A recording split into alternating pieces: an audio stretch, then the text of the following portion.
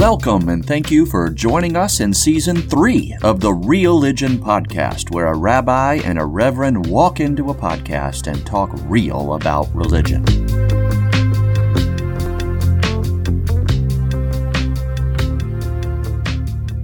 Hey, Joel. Howdy, Rabbi Eric. How are you? I'm okay. It's good to be with you this afternoon, metaphorically speaking. Right, through a screen and headphones and microphones. Similar to Moses seeing God through the cleft of a mountain. Just don't try to look at my backside, right? Right.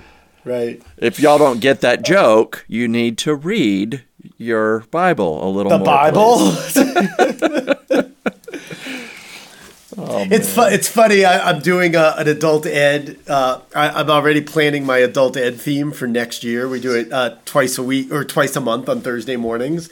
And I try to pick a general theme. This year's was liturgy, learning our liturgy. Well, I find that I quote from books all the time, or reference books, and I always talk about, like, this is a book every Jew should read. You should read this book. So finally, I'm kind of putting my money where my mouth is, and the adult education class is six books every Jew should read, and then in parentheses, other than the Torah. Nice. Well, it's a scroll anyway, so that's all right. Exactly. And of course, that can be interpreted as, well, of course you should read the Torah, but besides that, or maybe, no, 6 books other than the Torah. Yeah, if you'll trust these 6, you'll know what the Torah says and means. Yeah, to a large degree. So that's Thursday mornings, if anyone wants to move to Athens and join the congregation. But for now, Joel, let's talk real. Let's talk real.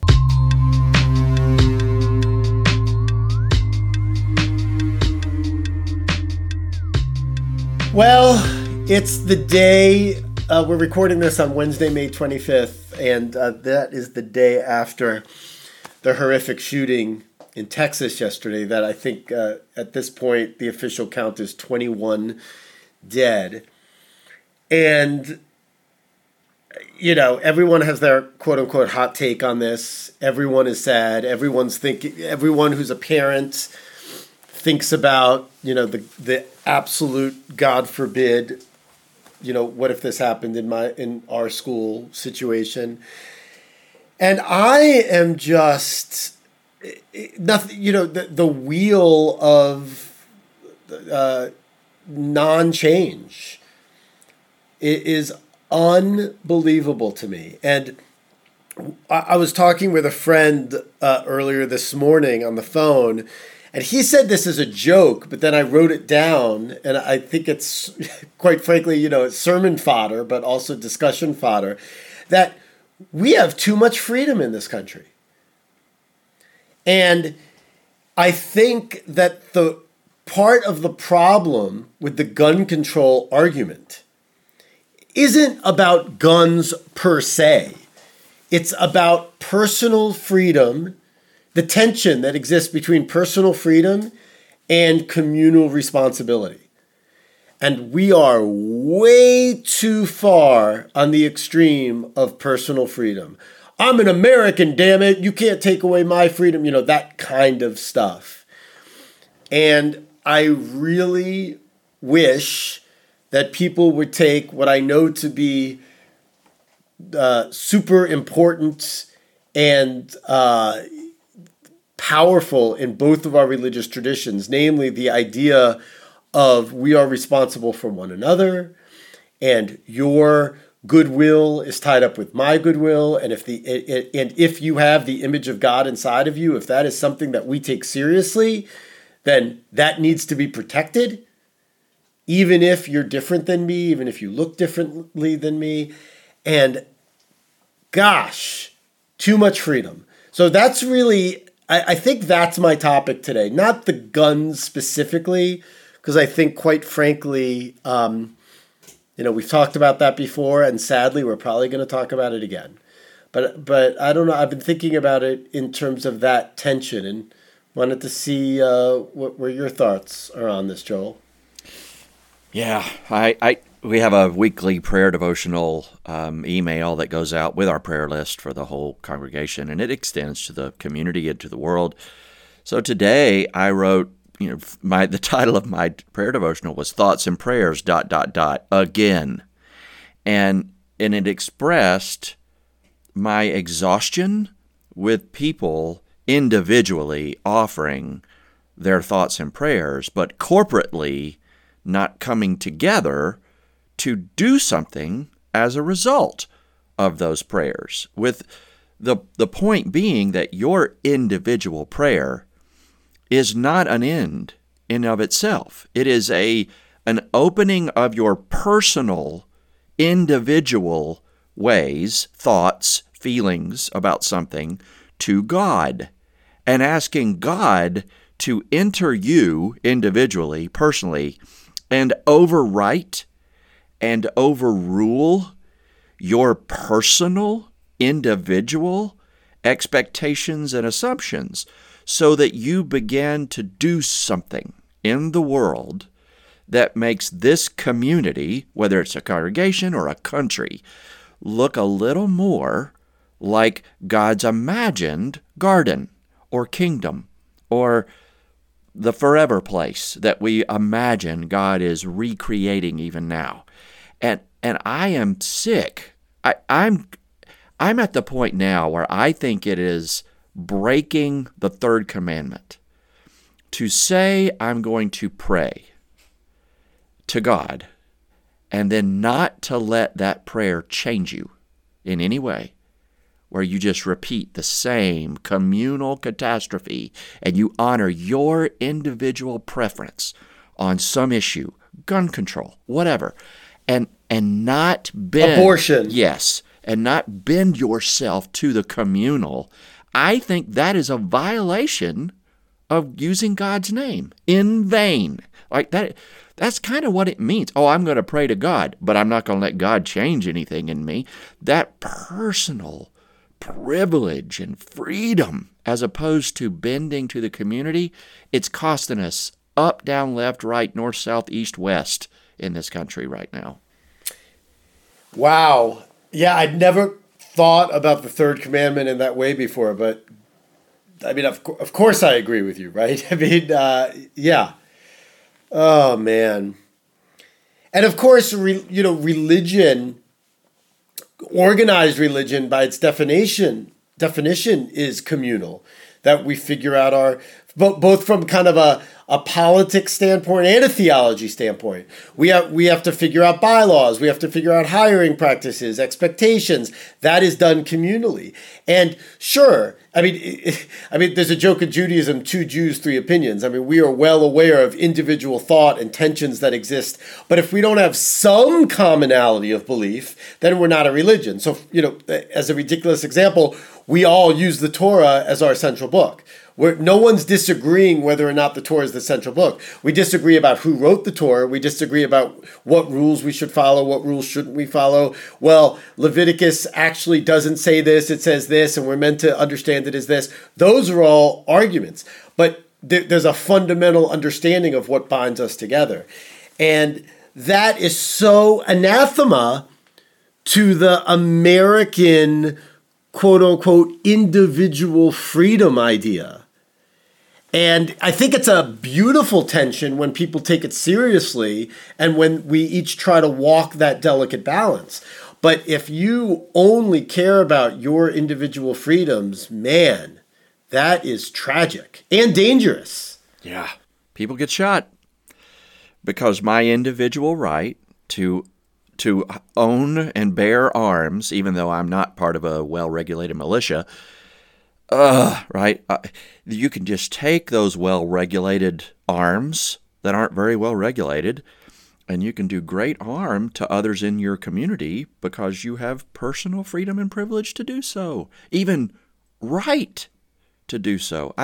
Of course. The Constitution is intended to protect individual rights. The threat to an individual right is usually not another individual.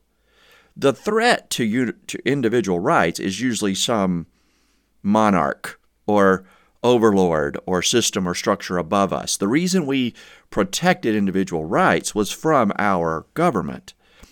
And that goes back to our free speech conversation a few weeks ago. Absolutely. Yes, and I am all on board with recognizing that no government should have the power to remove individual rights.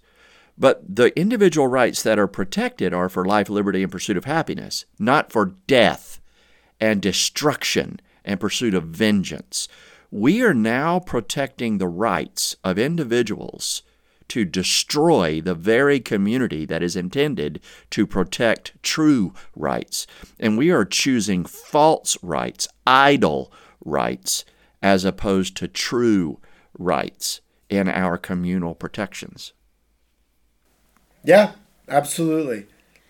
And I don't know if it's going to take lawmakers, if it's going to have to literally hit home for them until they can see the parallel between, victims' humanity and their humanity, or changing hearts and minds. But I could tell you what it's not going to take. It's what you said, thoughts and prayers, which of course is somewhat ironic coming from two clergy people. Like we're saying, we're kind of bemoaning and strongly critiquing this idea of thoughts and prayers.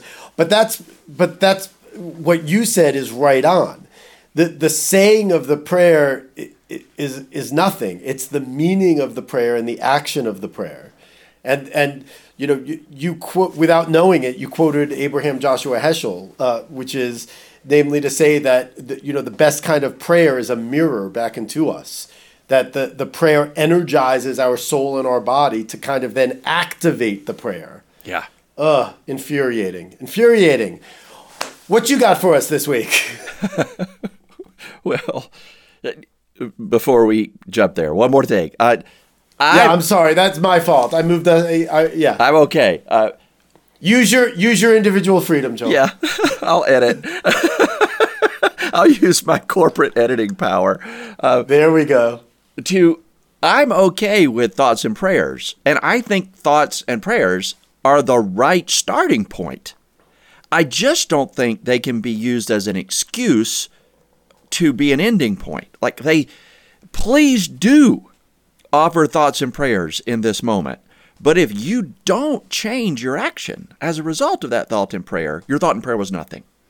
Yeah, no, that is well said, and I'm glad you said that because, of course, I was in a meeting earlier this morning with some leaders of the congregation, and before the meeting we were just talking. It's like, of course I'm going to talk about this on Friday night, and I'm probably going to open the service with a prayer. So yes, that's what we do, but it's not. But that, you described it perfectly. I don't need to echo it.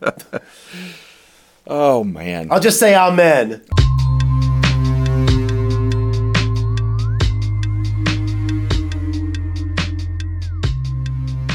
Okay, turning the page. Turn it. All right. There's a writer. She's an opinion writer. She's, I think, an Episcopalian priest. Tish Harrison Warren. And she sometimes writes opinion columns about faith and religion and in the public or private sphere.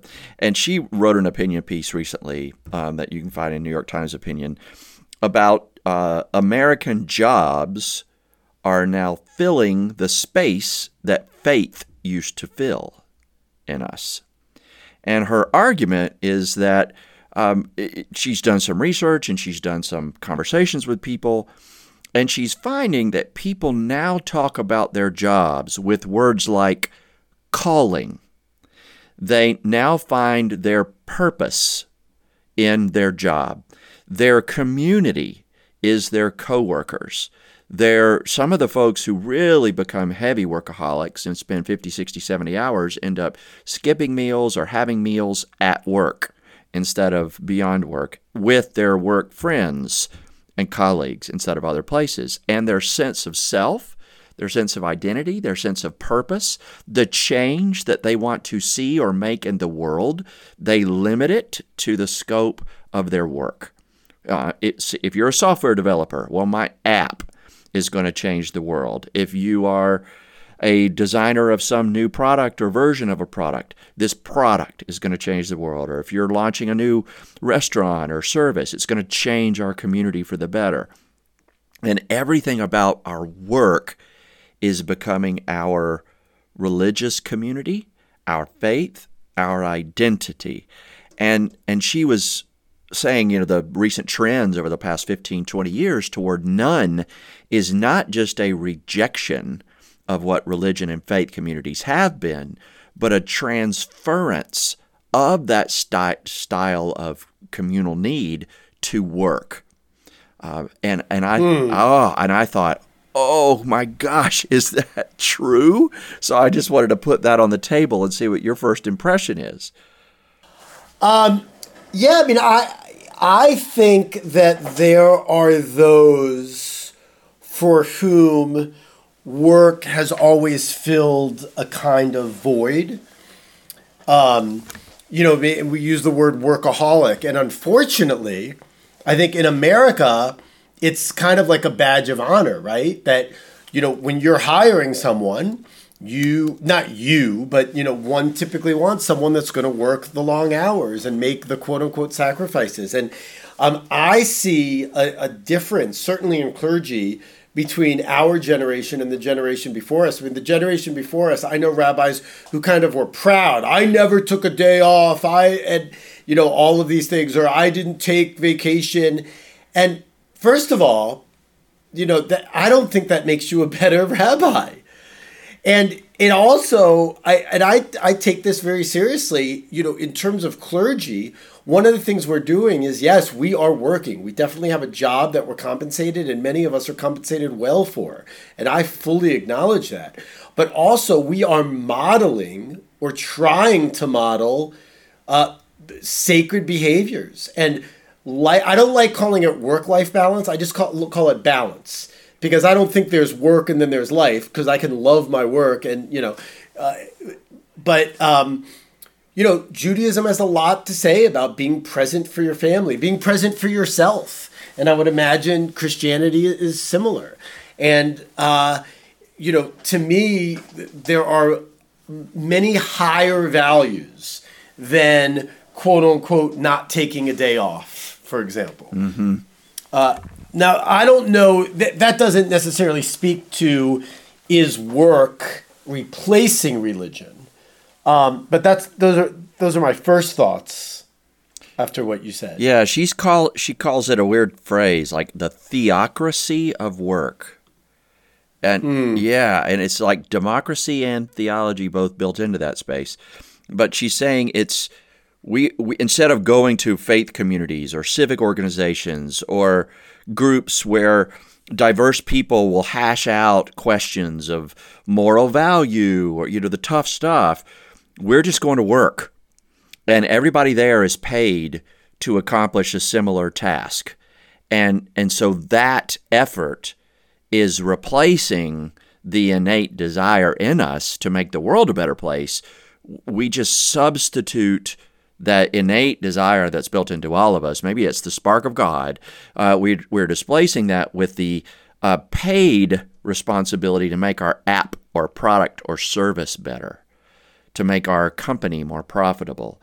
And she describes in there one gal who she immersed herself in her job. She really looked forward to the day when the big reveal would happen and her company would get bought out. And she would finally be set free from all of her worries and cares. And the religious language of this employee, working hard today for that future day when all her cares are gone and everything is taken care of, it started to sound like sad Christian heaven style hope. And then the merger fell through. And this person said, oh my gosh, my heart was broken. I didn't know what to do anymore. It felt like a death of self. Who am I? What do I value? I gave everything to going to work, and then it was gone. And you could sense in this person that she was talking about, she had displaced the common human effort to be at one with each other and with our creation and to do beautiful things together that aren't for profit, but that are for wholeness.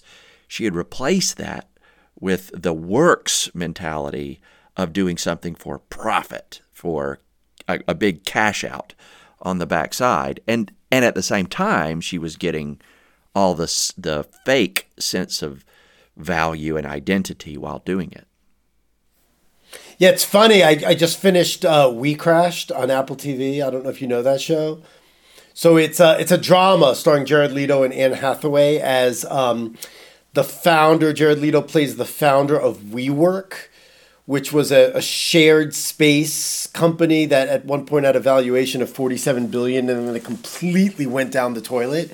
And I mean, there's lots of similarities in this of people kind of joining the quote unquote cults of a job, and everything is there: life and friendship, even romance, promise of raises and growth and spirit, not only financial fulfillment but spiritual fulfillment. And oftentimes it's hollow. Even if the finances are there, even if the company does get bought out, then what? What's the next step? And I think one of the things you and I try to teach is, yes, physical nourishment of all kinds in terms of, money and resources, a roof over our heads. That is important, and it's even something to strive for. But it's not the only thing to strive for. Mm-hmm. And, of course, we could get into discussions of, well, what do you do with your wealth then? But I'm not even talking about that. I'm saying that even with wealth, if you don't have a spiritual outlook that is healthy to go along with kind of the physical needs outlook, it's kind of like an amputated limb. Mm-hmm. Yeah, and she also makes the case that it might be a contributor to why our democracy is at risk, kind of from two perspectives. From one perspective, those who worship their work begin making political/communal decisions that best support their work as opposed to the whole. Or another way it destroys democracy is those who worship their work get so involved in the microcosm of their work, they forget to be engaged and aware and informed about the macrocosm of their country. And so you're either manipulating the country/democracy to benefit your microcosm, or you're blinded by your microcosm and therefore not involved and aware of the macro. Yeah, I could see that.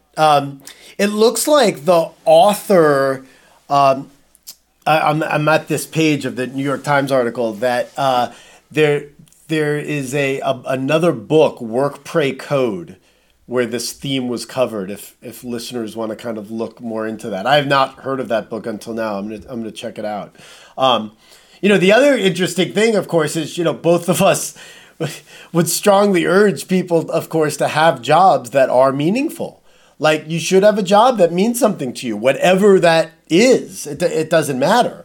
But meaningful is very different than all-encompassing. As I like to sometimes joke, everything in moderation, including moderation, that your job should be fulfilling, your friendships should be fulfilling, your hobbies, but any of them taken to an extreme is unhealthy. And I think some people, notably in America, unfortunately fall into that. And again, culturally, we reward that to a degree. Mm-hmm. And even though we don't like work, it's an adult topic. But I wonder if we're doing this to our kids with stuff like school/GPA/awards. It's graduation time, and so you're seeing all the pictures of kids with extra stoles and extra cords hanging around their neck versus kids without. And I wonder if we're judging them based off that identity, or if a kid only got those awards or stoles because they were so immersed into that and felt like their identity was in that. What did they lose by giving so much to that and not being well-rounded? Or soccer teams and lacrosse teams and field hockey teams and all these other sports endeavors, do we so immerse or pressure our kid into having a team identity that is their sport or their club, that they forget to be the wider purposed, well-rounded individual that also participates in the life of the wider community, their faith community, their family community, in ways beyond just being on the best soccer team or the best club team for their particular sport. Exactly. It's idolatry. That's all it is, right? We begin to idolize the smaller subset community that we're in tune with and that we match with, as opposed to trying to stay connected to the wider God community, which is all creation, really. Yep. Well, I was going to ask, what does that mean for us whose jobs are religion? Are we in the clear or no? We're just as much at risk. As you said, right? I've seen so many clergy who are major workaholics and who pride themselves on that. And I've gotten sucked in where I thought, okay, this season I've really got to go. And if we'll just get through this 6 months, this year and a half, right? And then you blink and you're working 14, 15 blocks a week. I probably said it before, but I try to think of time in blocks. 3 blocks per day, 7 days a week, 21 blocks. How many do I give to church/world? And if I'm ever giving more than 11, 12, 13, I'm probably out of balance. So, but there have been seasons where I could easily measure 14, 15, 16 blocks for church. And those were moments of shame and confession, really, where I had to pull my own leash and sit back down. Yep. Yeah, and that's the thing is no one is ever, and I don't mean this disparagingly of our congregants or any boss, but it is a rare moment where someone says, you know what, you've been working too hard. Go take tomorrow off. I mean, we need to model that for others. Mm-hmm. Especially in a nonprofit religious world where, very few people see the breadth of things we do or are aware of, for example, how many hospital visits we might do or how many phone calls we might have in a day or, how many strategic emails we're sending or anything like that. And so, we have to make those decisions for ourselves. Yeah, it's strange sometimes. Like I remember being in the corporate world, the key number of projects / customers / monthly, weekly reports, meetings that I had to manage. And I could always find time in that regular system to do those basics plus the biggies. And I could give 60, 30, 10% of my extra time to the top 3 priorities. It's hard to explain to people, but the calling as clergy is the most interrupted I've ever felt in a job, where you never know what the next email, phone call, text issue is going to be. They never stop coming in, demanding your attention. A little thing can come with great volume, and a big, important thing can come with a quiet little whisper, and the ability to sort through all of it and do all the essential and prioritize the important, it's really hard. And I struggle with that as clergy still. And I don't have I don't have any shortcuts to do it well. Well, I think the integrity comes from it being a struggle. If it was too easy, then we're doing something wrong. Right. Every shortcut tool another clergy has given me, I've always instantly found the exception to it. Yeah, but what about when a teenager shows up in tears at a board meeting? Like, I really like that expression. I'm going to use it. Where things that aren't necessarily hugely important come in volume, but something that comes very quietly. Yeah, very well said.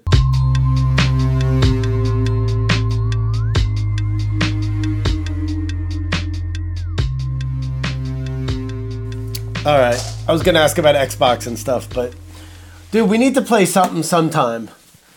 I did download that co-op game. We still haven't done it. All right. Yeah, let's do it. In 5 years, I'll have some free time. 25 years. Thank you for joining us on the Real-Ligion podcast today, where a rabbi and a reverend walk into a podcast and talk real about religion. I'm Reverend Joel Talbert, and on behalf of Rabbi Eric Linder and all the Real-Ligion fans out there, we thank you for being with us today. and invite you to send us any feedback or suggestions or topic ideas to religionpodcast@gmail.com. Until next time, keep it real.